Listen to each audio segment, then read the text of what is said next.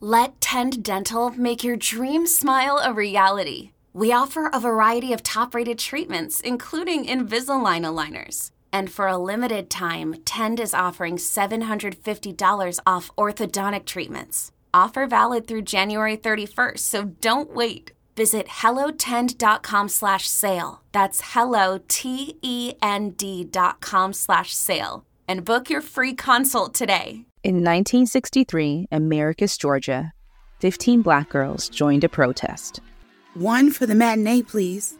Negroes, get your tickets in the back. We just want tickets to see the show. Here comes a whole mess of tickets for each and every one of you. Oh, no. Based on a true story, Push Black presents The Stolen Girls of Americus. Listen and follow on the Odyssey app or wherever you find your podcast.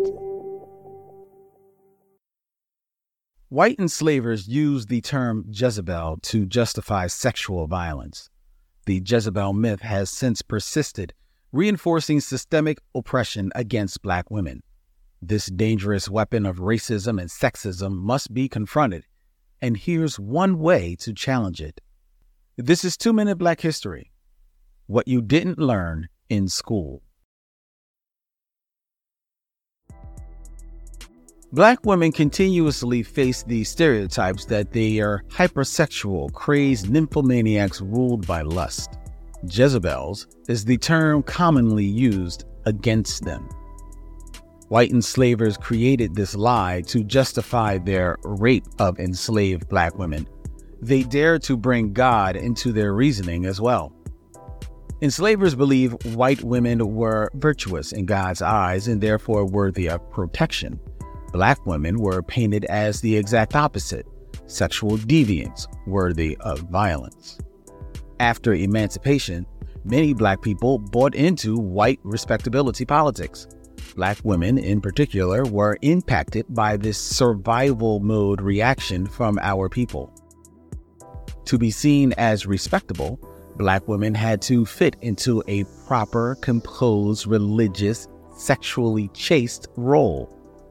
A primary reason Claudette Colvin wasn't initially recognized as the first person to refuse to give up her seat on a segregated bus was that she was an unwed pregnant teenager.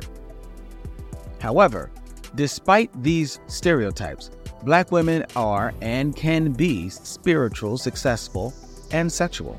Numerous African spiritual practices predating enslavement and colonization indicate the erotic is spiritually based.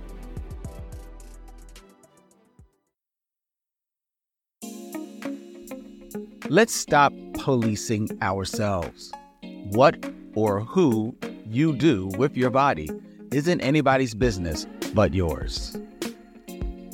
In order to move towards the future, you've got to look to the past.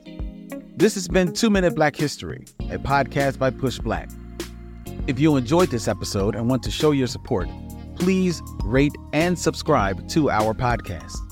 Together, let's celebrate and honor the legacy of Black history.